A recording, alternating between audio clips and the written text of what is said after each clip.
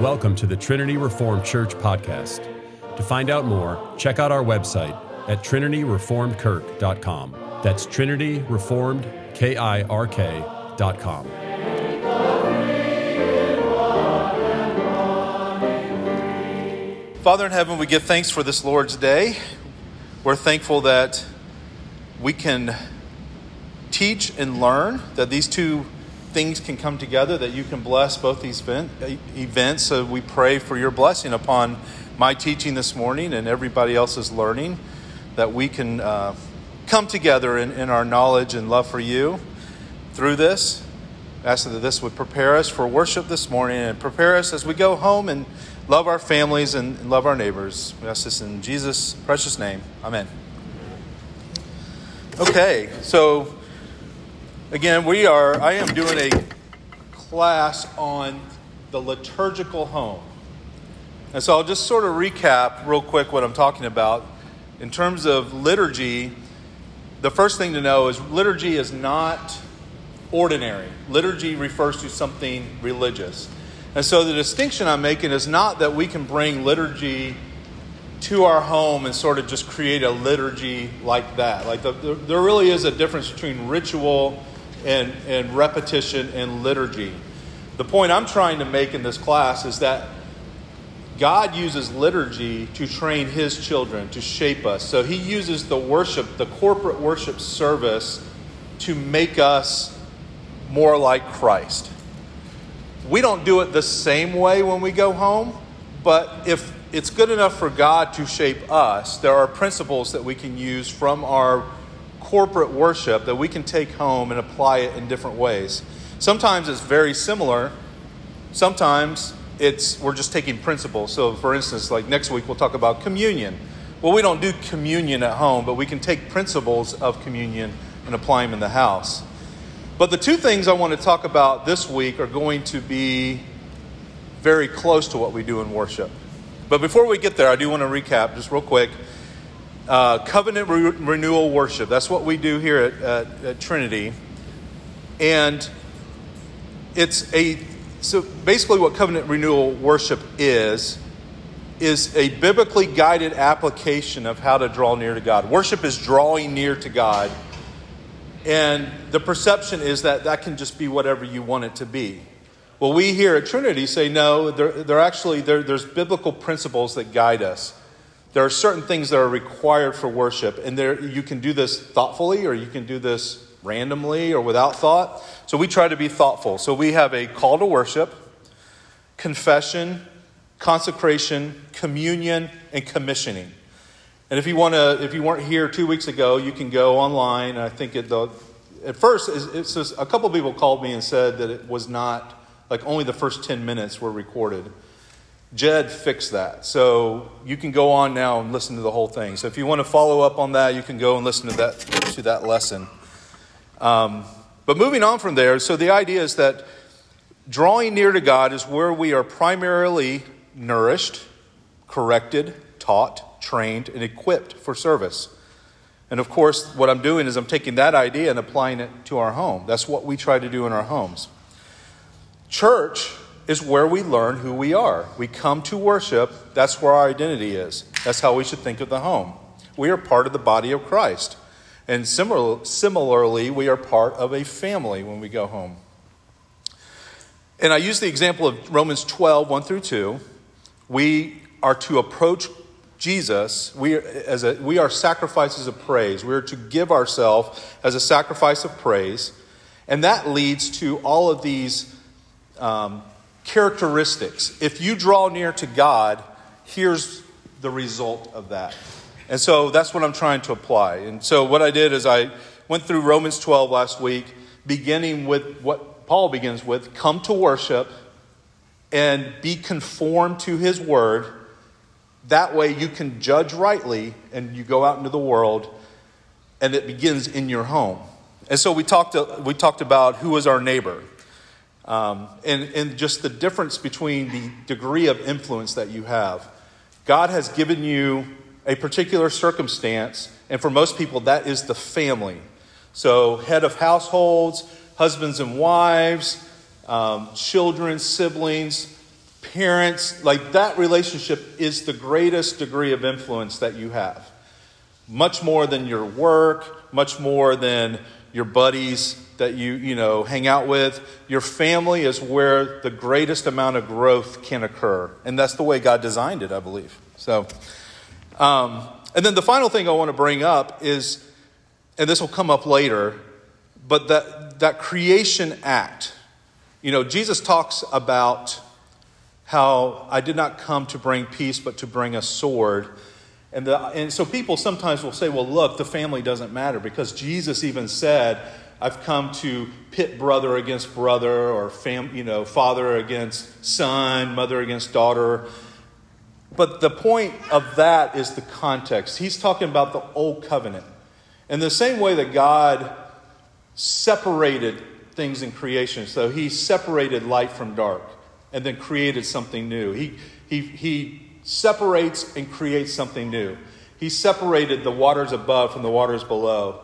He separated the land from the seas and then creates something new out of that. That's what's happening as we go into the new covenant. The old covenant is Israel. They have this relationship with God, and they have rejected God. They have turned their backs on God. And so when Jesus comes and he says, I do not come to bring peace, but to bring a sword, he's creating what is the new covenant, new life. And so he's bringing families away. So you have a Israelite old covenant family, and brother Amos converts to Christianity. Well, now he's coming into this new family. But that's not a principle that we carry over to this day. I mean, the principle is not every time you become a Christian, you're separating yourself from everybody else and joining. Like the idea now is the family, you raise your family this way.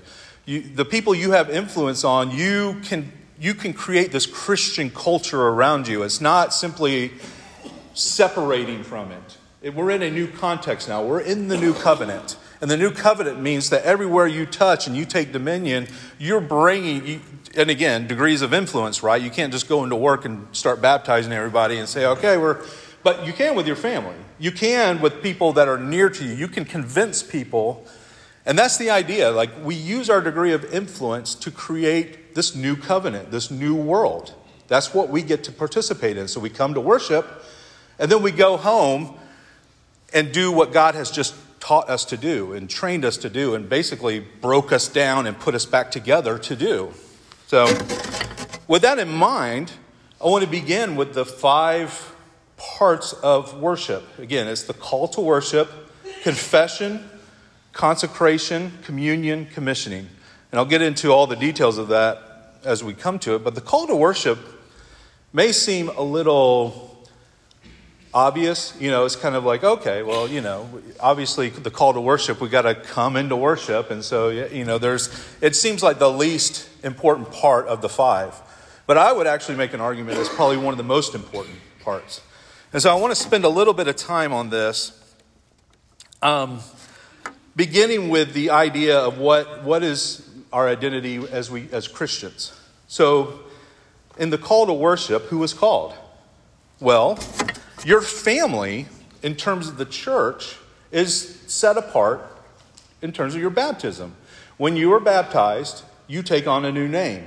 You are no longer of the world. You are now Christian. You take on a Christian identity through your baptism. And you can get into a different argument about what baptism does. That's not the point. Regardless of whether you think it's simply symbolic or something really happens, your identity is tied to your baptism.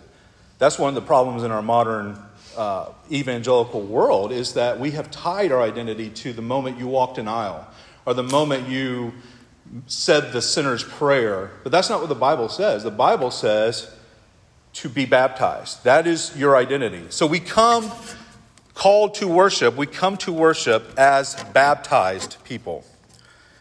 Your identity does not begin with your self-awareness or reasoning, but it comes to you from outside yourself.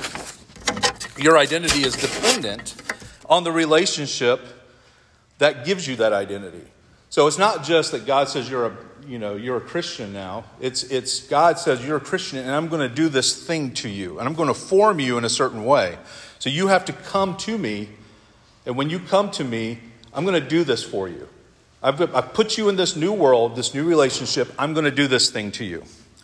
And we get this. I'll just give a quick little philosophy history here. Essentially, we get the way that we think about ourselves from Descartes. And so, Descartes said, I think, therefore I am. And that has had a profound impact on our society today.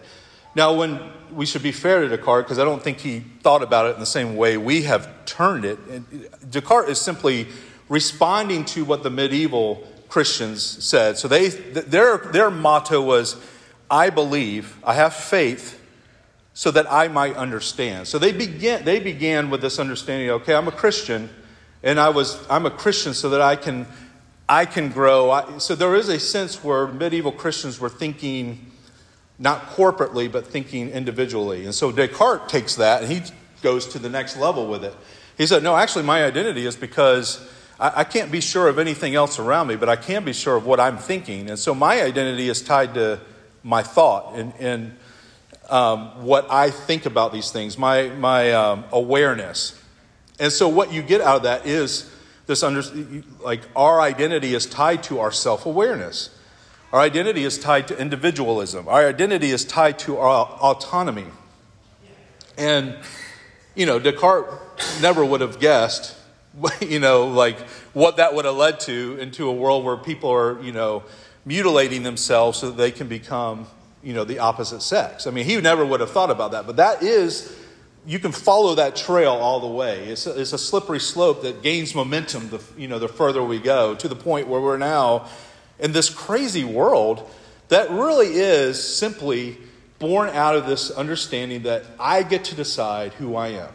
My identity, I'm the chief, I'm the one that does that. Well, Rosenstock Hussey was a philosopher who said, he responded to this by saying, I respond, although I will be changed. And what he said was, no, you don't get to, your identity, you're not who you are because you came up with it. You're who you are, and this is true for all of us. We're who we are because our parents started talking to us.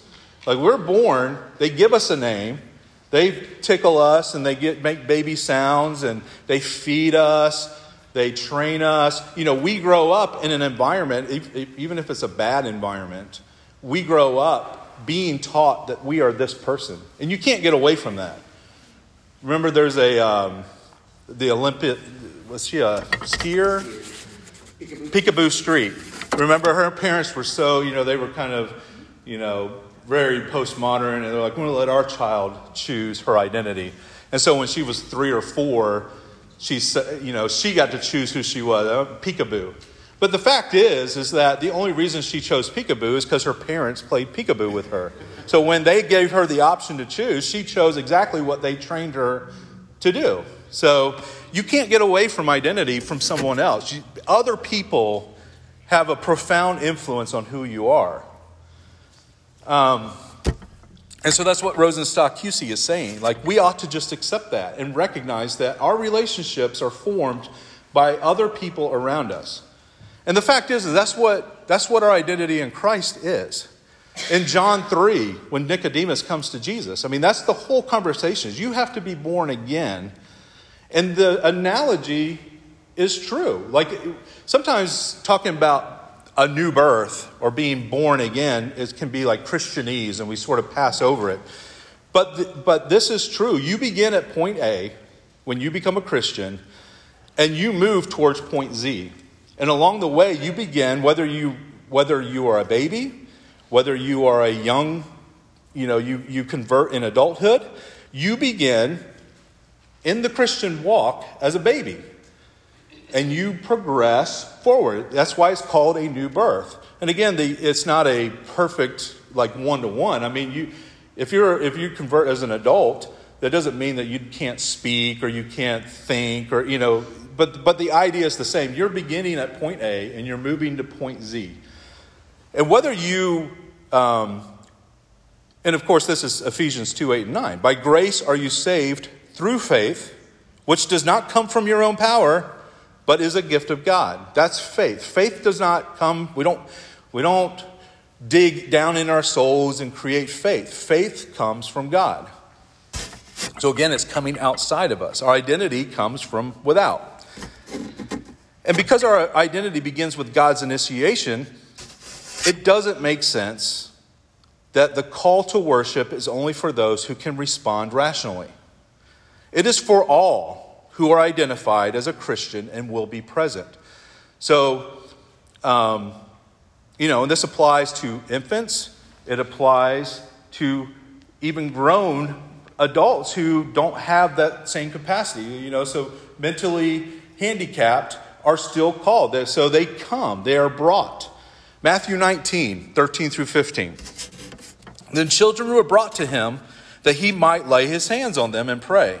And the disciples rebuked the people. But Jesus said, "Let the little children come to me and do not hinder them, for to such belong the kingdom of heaven." And he laid his hands on them and went away. Now the context of this passage is in Matthew 19, before that, is his teachings on divorce. So remember, the Pharisees come to him and they're trying to catch Jesus. And they said, "Is it lawful to divorce your wife?" And then, of course, Jesus says no. And what he does is he lays down what God said about marriage. And so the Pharisees are trying to catch him. And they said, "Well, Moses said it's okay to do this." And Jesus' response is, yes, because you're sinners. You have a hardened heart. And so God did create this, divorce. But what's really interesting about that is, so the Pharisees are trying to catch Jesus, and he does not say this. He doesn't say, "Well, you chose to be married, so I guess you can choose to be divorced. That makes sense." He says, no, God created marriage, and this is what it looks like, male, female, leave your spouse, and then you're joining to another. And you're required to do that. Obviously there's exceptions to the rule, but this is you don't get to pick and choose. God created marriage. That's what you're supposed to do. And then later the disciples are like, well, so maybe it's better that we don't get married. We stay single because that sounds kind of tough. And Jesus again says, no, that's not the way that works. You don't get to choose that. Now, some people are set aside, a small minority, which is very hard, are chosen. They can do that, but the rest of you don't get to choose the easy way out. God created this ordinance, so you do this, and it's going to be hard, but you have requirements because this is what God established, not you. Marriage is not about I will choose to do this, and then I will choose to do this later if I want. No, God created it. You're required to stick to it, and and of course he did lay out, obviously infidelity and such. But that's not really the point here. That can be another discussion down the road. But my point of what I want to make here is simply even marriage, these are not things that we choose. These are things that God has established. And then in light of that, the very next thing is people are bringing their children to Jesus. And the disciples are like, yeah, they're kind of distracting, or come on, parents, give Jesus a break. And he's like, no. In light of what I just said, you're doing the same thing again. You're picking and choosing. These children are being brought to me. Let them come. Let them draw near to me. That's for such is the kingdom of heaven. This is a God thing. This is not a person thing. You don't get to decide. God has chosen this. They are to come to me. And what's interesting about that is that same word. You may, I think in our translations it says there's this: the children are brought to Jesus, and then Jesus says, "Let the little children come to me." And some people would look at that and go, "Well, look, so they're supposed to come. So there's a choice by them." But that translation doesn't really work. So the same word is the same word that we talked about 2 weeks ago when I was going through Leviticus 9 and showing the 5 parts of the worship. The very first one, the call to worship, was Moses and Aaron were commanded to the people, draw near to the Lord. And that word is the same word. It says, come near to me so that I can heal you, so I can bless you. So that's the same word that Jesus is talking about when he says, let the little children come to me. They're coming, which seems like a choice you make, right? that is counted toward people who in the previous verse are bringing their children to Jesus. Or bringing, so whether they're infants, whoever it is, your family, your household, you bring them to Jesus, that is coming to Jesus. So that's not a choice that you everybody can pick and choose if they want to. If you as a parent are bringing, your spouse, you're bringing your family, and we'll kind of get into this, and it even goes further than that to some degree, our realm of influence in the household. But you make a decision as a house that this is what we will do. We are following Jesus, and part of that means we bring our people to Jesus. And sometimes you have to carry them to Jesus, and sometimes they can come on their own, but that's incidental. That's not the point of coming, is whether you can walk or not or make the decision. It's a covenantal relationship. So the main point of the call to worship is to understand that it is an obligation and a privilege based on your identity, not your preference. This is who you are, so this is what you do. And the things you do, or the things that are done to you in worship, are the things that make you into the person that your identity is now. So yes, you are an infant at the beginning, but God doesn't want you to remain an infant. He wants you to become a productive member of his kingdom. So in order to do that, you don't just, walk an aisle, say a prayer, and then go off over here and do your thing. You're supposed to draw into the community. And then God does particular things. And that's what I'm getting at. So this is how we're to look at our family. And then we take some of these nuggets and apply them to what we do in the home. And one of the things that's interesting about what we do here at Trinity and this idea of creating a purposeful liturgy, and again, I'll apply this to the home, the reason why we want to be thoughtful about how we do things in our home is it helps us to stay in line. One of the biggest issues in the church today is we have this hard time distinguishing between legalism and antinomianism, which is this idea that there is no rules, like it's a free-for-all. Like Jesus loves me, so I can do whatever I want because I'm secure in that. And then there's the other side where it's like, well, we have to do everything exactly this way, and if you don't do it this way, then you're not doing it the right way. And the church does that, of course. In a bad liturgy actually does that. So like in the Catholic Church, you go to a Catholic service, and what you're going to get is prayers to Mary and to the saints, and every week the Eucharist is the sacrifice of Jesus over and over. So you're rehearsing and you're redoing this sacrifice. And what it does is it trains you to earn your salvation. But then you go to the happy, clappy, pop evangelical church who simply just does rock and roll music and feel-good sermons. And you really will learn that it doesn't matter what I do because I'm part of the club. Well, we want to stay in line. That's what our liturgy does at church. And that's why a strong household and thoughtfulness in the household keeps people from doing one or the other. You want to keep everybody in this joyful, loving, as Doug Wilson says, loving the standard. You don't want to beat people with the standard. You want to train your family, and I'm not just saying kids. You want to train your family and those you have in your realm of influence to love the standard. So how does this translate into the home? So remember, the idea is not to replicate corporate worship at home. Again, corporate worship is distinctive from the home. And that's important. We do want to make sure we make that distinction. But what we want to do is recognize what God is teaching us in church, in our liturgy, and then understand why it's important and beneficial for us. Again, God decided that, hey, it's important for you to sing. Okay, let's think about that. Why is it important for us to sing? Can we replicate this in the home? And then we use the liturgy to guide us and help us make decisions. And there's different, so what the things I will bring up here are not the only way to do it. These are things that I think there are some very strong things, and there's creativity in the way that you do it. But the point is to try to learn the point of it. What are we trying to learn here? What does God think is important for us to become more like Christ? So how can I use that to help my wife or my husband or my children or the person that lives with us, so on and so forth? So first of all, let's think about this. We already talked about how do you become a member of the church. Well, how do you become a member of a family? Marriage, birth, adoption. And here you start to spread, you start to kind of, it's not as clean cut, but there's still realms of influence. So legal adoption, fostering. Okay, now you're in a world where you have a strong degree of influence, but the state will still have some things to say about that.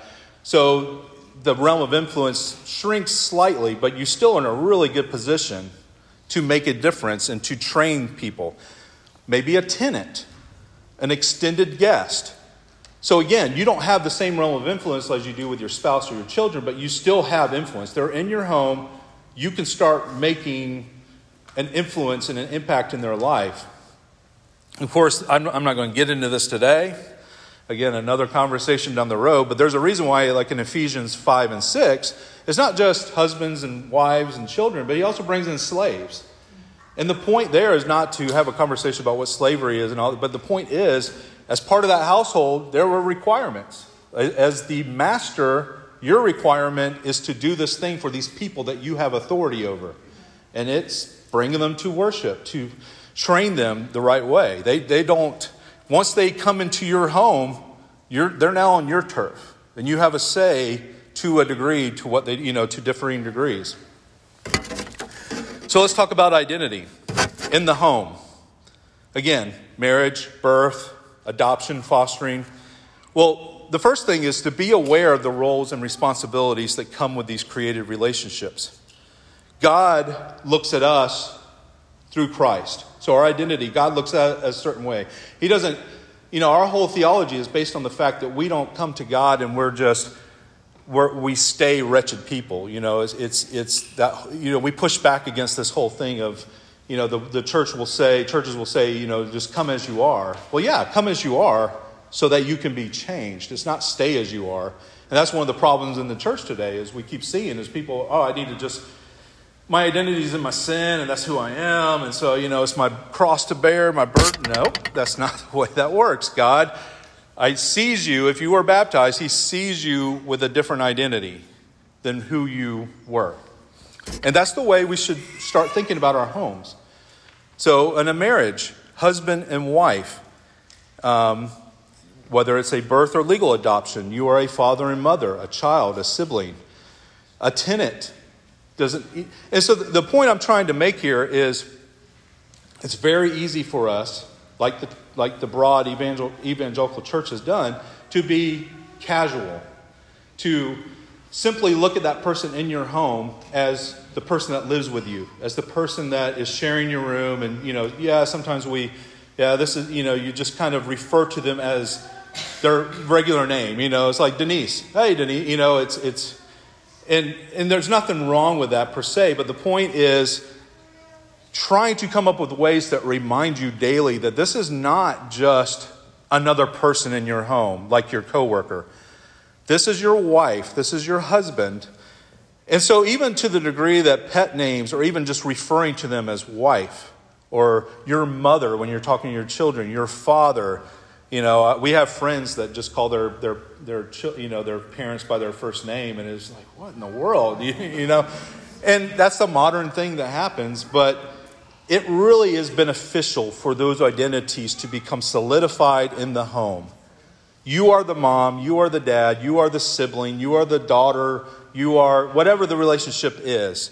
Emphasize that in your home. And one of the reasons for this that we want to avoid, and I think this could be a further conversation, but I think my thought is that one of the reasons why the evangelical church has such a high rate of falling away, and again, kids grow up in the church, they go to college, they fall away, and the number is crazy. It's like 65-70%.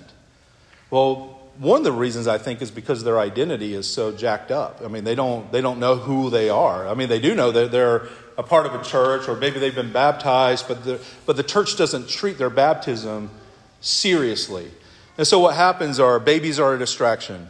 Children go to children's church. Youth go to youth group. Small group divisions. You have your elderly singles. or whatever, like there's all these different groups. I mean, the church I grew up in, we had a motorcycle gang. It was like the Jesus Riders. And so all the people would show up in their leather, and that's their group. That's who they were. They worshiped over here. So everybody kind of goes off in their different directions. And so people's identity gets tied to these other things and not to their baptism, not to their part of the body where they worship together. And again, that can be an issue in the home, right? If we start letting other people sort of make their own definitions of who they are, well, all of a sudden, they start seeing themselves apart from their family. They start seeing themselves as, well, I belong to the goth crowd over here. I'm not really part of my family anymore. Even in homeschooling circles, Denise was teaching a protocol event and trying to train kids how to get ready for their protocol event where it's lots of manners and dress up and how do boys and girls treat each other. And so she said, well, these are things you can begin at home around the dinner table with your family. And literally every kid except for 2 were like, I don't eat with my family. Like, where are you? I go, I eat on my own. I go in my room and shut the door. Like, I don't like my family. This is Christian homeschooling. So it really is not just what these people out there are doing. These are things that can affect even our community. And so you begin by your identity. You want your children to know who they are. You want your wife to know who she is in relation to you. You want your tenant to know who she is in relation to you. And I bring that up simply because, we live in this world where the world wants your identity to be tied to something else. And not church for sure. And even not your family. So even like the company I worked for a while, and they talk about your family. We're going to have a lunch and we're a family. I'm like, no, you're not my family. You're my coworkers. We're not family. But that's the way they wanted to treat us. And for single people, that's especially the case. Single people out there are being told, you don't need a family. You find your identity doing this. And so what we have done, for those that know Diana, we purposely thought, here's an opportunity to bring somebody that's not getting that into our home. And of course, it's not the same thing as our kids. We don't tell Diana what she has to do. But what we do is we say, we welcome you. We want you to be a part of a family. And obviously, it's not the same relationship as us and our children. But she comes. She doesn't just rent the room out from us. She eats dinner with us every night. She helps make dinner every night. She does family worship with us. We sit around. We sing together. Like, she is getting that experience. And it's not the same thing as my children or my wife, but there is a relationship there. And I think one of the things we can do as a church is recognize that. Like, we have the ability to not just disciple and train our children in our family, but we actually have the ability to start reaching out to other people and say, this is what we're doing in our home. Come here and be a part of this. You need a family. One day God will give you a family, but right now, come be a part of this family. Instead of saying, go be with your single friends over here. And that could be true of, we could sit here and think of many different ways that could play out. And again, and talk about what that means in the Bible for slavery, but I want to move on. So other ways to kind of emphasize identity, physical affection, being very purposeful. Darren talked about this, and Larson talked about this the last time about with boys and girls and the difference. But, and of course you're rough and tumble with your boys and kind of messing with them, and girls, you need to hug them a lot. But the point is the same. You need to be affectionate. Affection helps to cement this identity in the home. People who don't want to commune every week, people that make the argument about commune, it's not special if you do it every single week. They make that argument. But that's kind of the same argument. People would make that argument about why, you wouldn't say, well, my wife knows I love her. Why do I have to tell her that? She ought to know.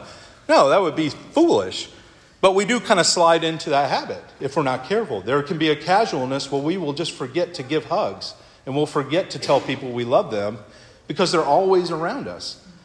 But that's wrong. The same way that infrequent communionists are wrong, they're wrong. Because this is meaningful, you want to do it regularly. And there is the truth. You can make it rote. You can come home every day and, I love you, and then go off to your study and isolate yourself from your family. And I tell her I love her. Well, obviously that's not the right way. You can be in a liturgical church who has meaningful liturgy and it be completely rote and dead and dry. So you do want to keep that joy and keep that understanding of this is a relationship, a covenant, to prevent that. Again, there's two ditches there, right? And then finally, also, so it's identity, it's physical affection, it's what was the other one I said? It's I don't know. I lost my place here. But anyways, the next one I would say is training. It is good to train your children and one another, spouses, to respond properly with love, affection, and acceptance, rather than assume that it's not meaningful if these things do not come without prompting. So what I'm saying is, you may fall into the trap, and the world says this a lot too, and even good people who maybe even visit our church and say, well, that they say, they just all said a prayer together, and that, the Lord's Prayer, that's not meaningful. Like, it didn't come from the heart. Like, it's only meaningful if it's spontaneous and comes from the heart. Well, no, that's not true. Like, God has given us His Word with a lot of strong, we have 150 Psalms here. It would be foolish to say, okay, well, we got the idea, God. We'll come over here and sing, yes, Lord, yes, Lord, yes, yes, Lord. No, He's given us good stuff that we can take home, and we're not limited to that, but it sets the foundation. So if you want to write a new hymn, don't write yes, Lord, yes, Lord, yes, yes, Lord. Take the Psalms and say, well, let me create this beautiful new thing over here. So that's kind of the way that we do it in the home. The point is not to just expect that your kids are going to respond immediately in the right way. You have to train them to do that. You have to do that with your marriage too. You don't begin marriage automatically understanding the right way to love each other. You have to train one another. So we are trained to respond with joy and thanksgiving in our liturgy. And so we want to train our family to do the same thing. So in coming to worship, the very beginning of the service is all about this. We come in and we sing a hymn. So we begin with singing. We have an opening prayer. We have a call and response. Lift up our hearts, and we respond. So God is training us how to come to Him with joy, how to come with Him in the right response. That's what we should take that into our homes. Husbands and wives, remind one another to be affectionate. And again, this is touchy, right? Because as a husband, sometimes if the wife says, hey, go hug your kids. You're like, don't tell me, come on. Like you're telling me, it's embarrassing or it's... No, don't be like that. Encourage each other and say, I want you to be affectionate. Now's a good time to go hug. And the husband should respond and say, you're right. I'm not even thinking about that. I should go hug them right now. Use pet names. Refer to each other and children by their relationship to you. So again, identity. Make a big deal about it and listen to each other. Remind one another. A loving, affectionate, joyful home makes up for a lot of other failings. And there will be many failings. Psalm 16 says, you make known to me the path of life. In your presence there is fullness of joy. At your right hand are pleasures forevermore. That's what God wants us to think about our relationship with Him. So we should imitate that. We should think about the way God wants us to think of Him, and then we do that in our home. Delighting in each other, being affectionate, loving, quick to repent and forgive. These things offer stability and security. There will most likely be financial problems. There will be health problems in your home. These are things you can't control all the time. But you can control the temper of your home. You can face trials with love. You can face trials with joy. You can face death and then hug each other and cry and lean on. There's ways to face these things in a way that emphasizes the relationship, the things, in the same way that we come to Christ. He doesn't keep us at a distance when we're going through hard things. He responds to us appropriately with love, with compassion. And it's hard for us to do that. So that's why we need to train each other when things are easy, right? So to build up the muscles for the hard stuff. Philippians 4:4-9. Rejoice in the Lord always. Again, I will say rejoice. Let your reasonableness be known to everyone. The Lord is at hand. Do not be anxious about anything, but in everything by prayer and supplication with thanksgiving, let your requests be made known to God. And the peace of God, which surpasses all understanding, will guard your hearts and your minds in Christ Jesus. So, and then what the final response, in addition to that, he says, finally, brothers, whatever is true, whatever is honorable, whatever is just, pure, whatever is lovely, commendable, if there is any excellence, if there is anything worthy of praise, think about these things. What you have learned and received and heard and seen in me, practice these things, and the peace of God will be with you. So that's his promise to us. So the things that he gives us in worship, the things that God wants for his children, go home and practice those things. Do those things. And cultivate these things, because it won't come naturally. You have to practice it. And so that's call to worship. Let me get something to drink. My throat is dry. And then move to the next part, which is confession. I want to hit this. We have about 10, 12 minutes left. But I think I'd like to get through this today. Why do we confess? Okay, why is that part of what God wants us to do in worship? Well, 1 John 1:9, if we confess our sins, he is faithful and just to forgive us of our sins and to cleanse us from all unrighteousness. So why do we confess according to this verse? So that we can have forgiveness, so that we can be cleansed. James 5:13-16 says, is anyone among you suffering? Let him pray. Is anyone cheerful? Let him sing praise. Is anyone among you sick? Let him call for the elders of the church and let them pray over him, anointing him with oil in the name of the Lord. And the prayer of the faith will save the one who is sick, and the Lord will raise him up. And if he has committed sins, he will be forgiven. Therefore, confess your sins to one another and pray for one another that you may be healed. So why do we confess? Forgiveness, cleansing, healing. It's really interesting. The least known of the Inklings was a doctor. His name was Havard.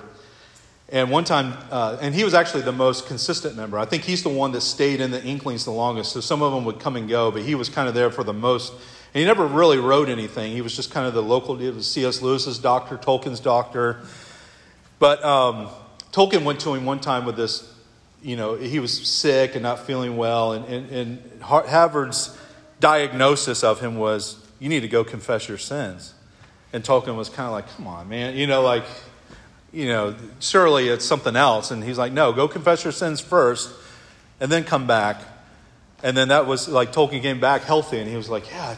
He goes, you were right. He goes, I got some stuff off my chest and confessed my sins and I feel much better. So, now Proverbs 28:13. Whoever conceals his transgressions will not prosper, but he who confesses and forsakes them will obtain mercy.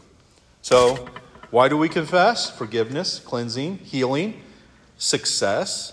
And again, not necessarily success in the way the world says it, but if you want to succeed in your life and the things that matter to God, if you want to shape your life or have your life shaped according to what God wants, that's success. And if you want that kind of success, confess your sins. And then finally, so that you may obtain mercy. So that you can be forgiven so that you can forgive others in the same way.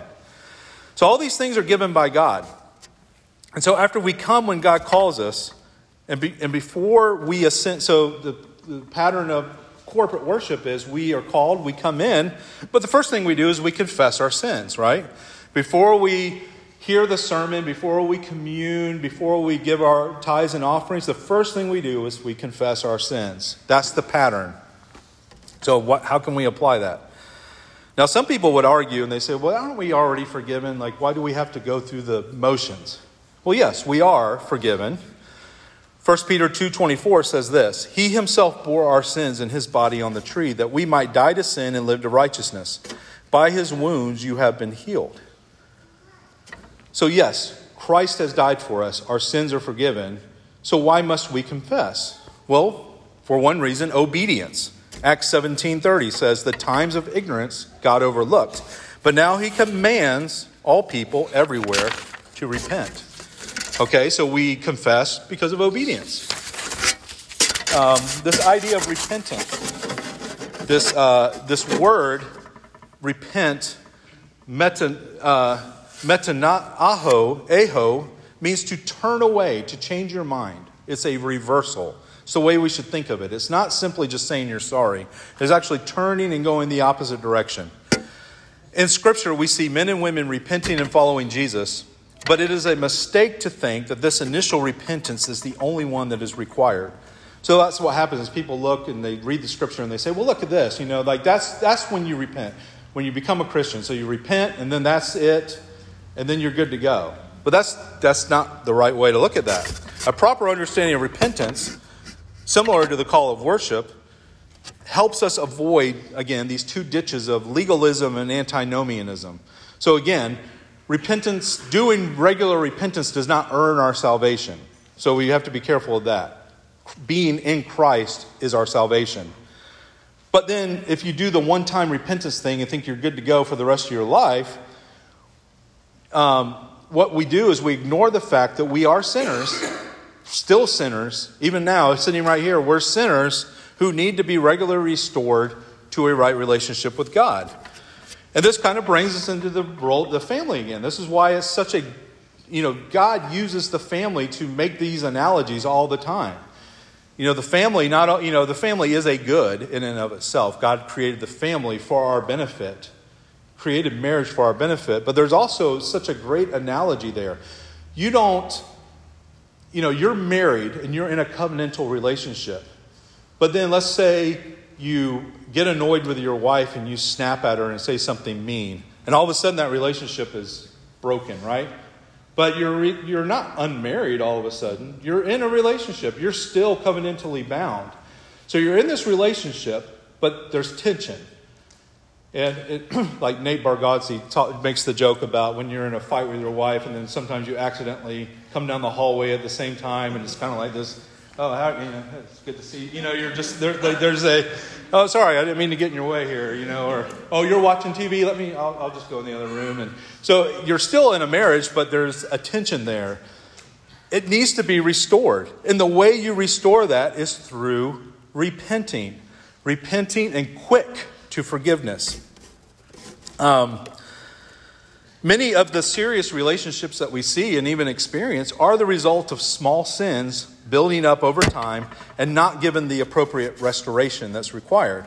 We should strive for quick repentance and quick forgiveness because this is how our Father in heaven deals with us. Not only does He promise to forgive us when we repent, which is what I read earlier, but the practice of confession as part of the weekly service, when we come to worship every week, teaches us that it is a regular part of our life. It's as intrinsic to our lives as eating and sleeping. Confessing our sins and repenting we should train ourselves to think that in the same way we have to eat to survive, we have to confess and forgive one another to survive. Of course, it's not natural to do this. We are prideful, selfish, bitter, self-righteous. Therefore, we must discipline ourselves and our households appropriately. And this also brings us to the idea of absolution. And this is, not only do we need to confess our sins, we need to hear that we are forgiven. We need a formal release from guilt.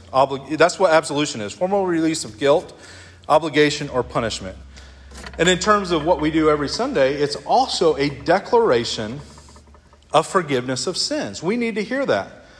When I counsel men who don't go to the church that I'm going to, that don't go to our church, that's one of the first things I ask them. Do you confess your sins? And they'll say, oh yeah, I know I'm a sinner. I feel bad about what I did. No, but do you confess your sins? And it's usually this, they don't get what I'm saying because they just don't do it. I was like, no, you have to actually confess your sins, not just feel like it. And then the other question I ask is, do you hear that God loves you, that He forgives? I know Jesus loves me. I know I'm a Christian. No, but do you hear, when you confess your sins, do you hear that that God loves you and has forgiven you of your sins? And that's a big deal, I think. We should take that into our homes and understand this. We need to hear this. Your children need to hear this. Your wife, husband needs to hear not just the confession, but the forgiveness part. And there are two aspects of forgiving. Forgiveness when sinned against, So in this case, you've sinned against somebody or somebody sinned against you, and you need to say, I forgive you.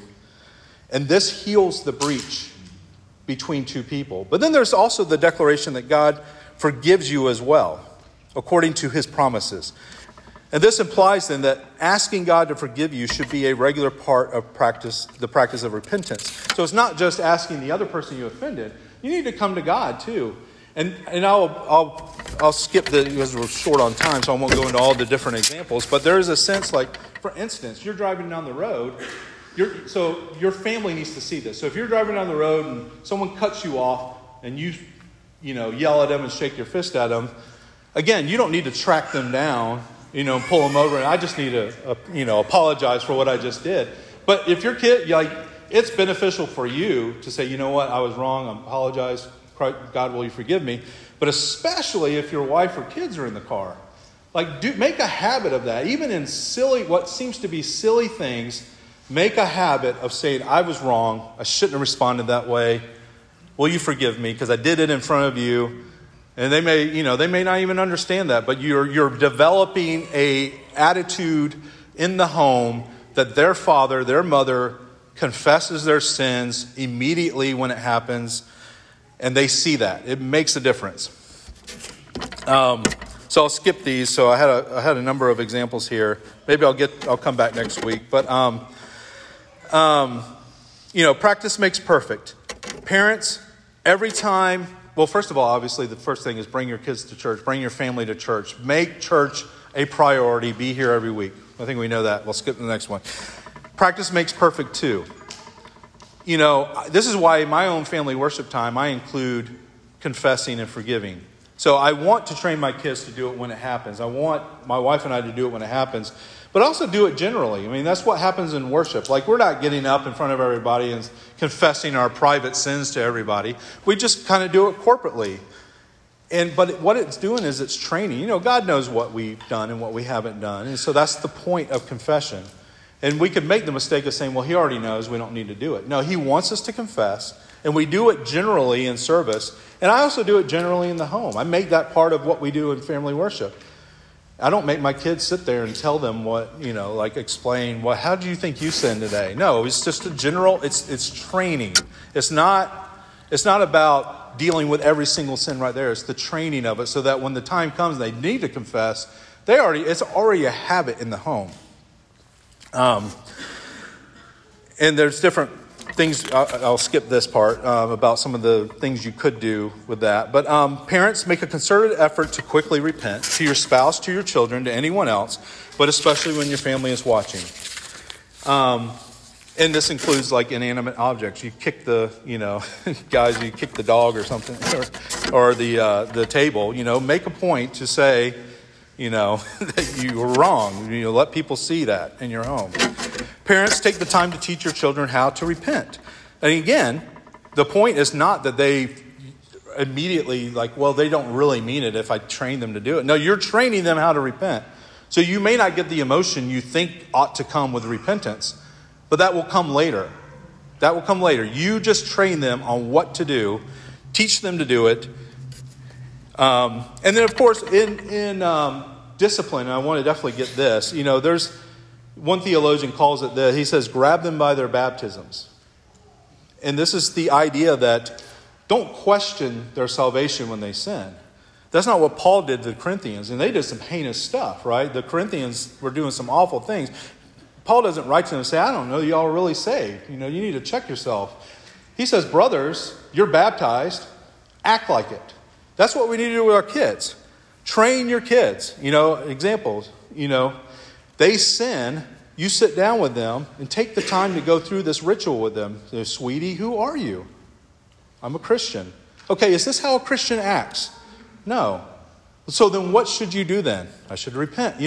That's the process of training your kids there. Not just a quick, helicopter or swat them on the butt and then just say, you do better. Take the time when they're little to train them through that. And it does take time. It's difficult to do that.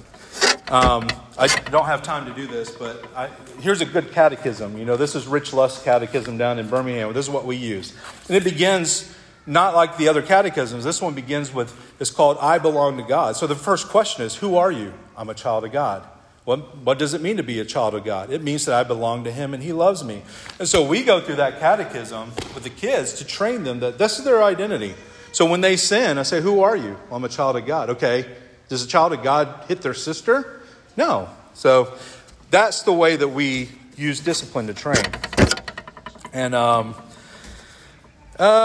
again, I just want to emphasize that you're not aiming for perfection. The point is not, like, perfection is not sinlessness in the Bible. Perfection, when they talks about the Bible, when the Bible says be perfect, when it says that Jacob was perfect or it says people were perfect, David is a man after God's own heart, not because, and David did some awful things. It's because he responded rightly. So the goal is not sinlessness. The goal is proper response. So your child's on the right path, not because they don't ever sin. Your child is on the right path. You're on the right path yourself when you confess your sins and you repent. That's what perfection is in terms of the Bible. As far as discipline when it comes to these things, Doug Wilson has a great point. There was one no in the garden and 1,000 yeses. Do not have too many rules, but strictly enforce the ones you do have. Disrespect, lying, acting out in anger. And the way he puts it, I love it. He says, put the money in the bank when they're little. If you want to cash the checks when they're older and trust them and be able to say, okay, you can go to the movie with your friends because I trust you. But what happens is the opposite. We sort of let our kids run wild because it's difficult. I mean, you have to do it all the time. If you're going to discipline this way, that could take up a good chunk of time in your home. Sitting your child down, going through the process, having them repent to the person they sinned against, having them pray, whatever it may be. So we sort of neglect that. But then when the kids are older and they're sort of sowing their wild oats a little bit because they weren't trained when they were younger, then we put the hammer down. No, you can't go out with your friends. I don't trust you. And we want to do the opposite. We want to do the hard work when they're young so that when they're older, we can say, my daughter loves Jesus. And I trust her. Like she's made good friends. She's done all the things I've trained her to do. I can trust her to go do this thing. That's the pattern we want to do. And then also, finally, I'll end with this. Remind them of how quickly God forgives and loves them. And do the same. Mimic this. Be quick to love and forgive them. In the practice of confessing and repenting, make the absolution, make the restoration the big part of it. Hug your kids when they do what they're supposed, even if they don't feel like they mean it, even if you don't feel like they meant it or they didn't express it the way you wanted. Make a big deal out of the restoration, because that's what Christ does for us. I mean, we come to Christ, we confess our sins, and he gives us a meal. He brings us into his presence and sits us down and feeds us, loves on us. That's what worship is. That's the way we should mimic that in the home. So, be affectionate. Have them equate forgiveness with hugs, smiles, and peace. So, all right. Well, we'll end there. I think we have about 8 minutes to worship. Sorry. We went over.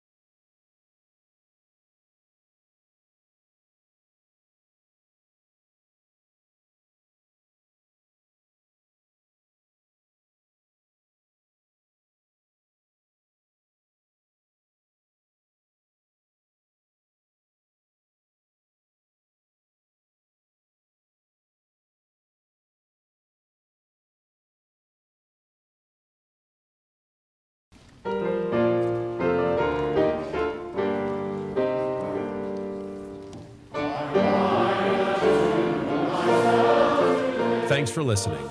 To find out more, check out our website at trinityreformedkirk.com. That's trinityreformedkirk.com.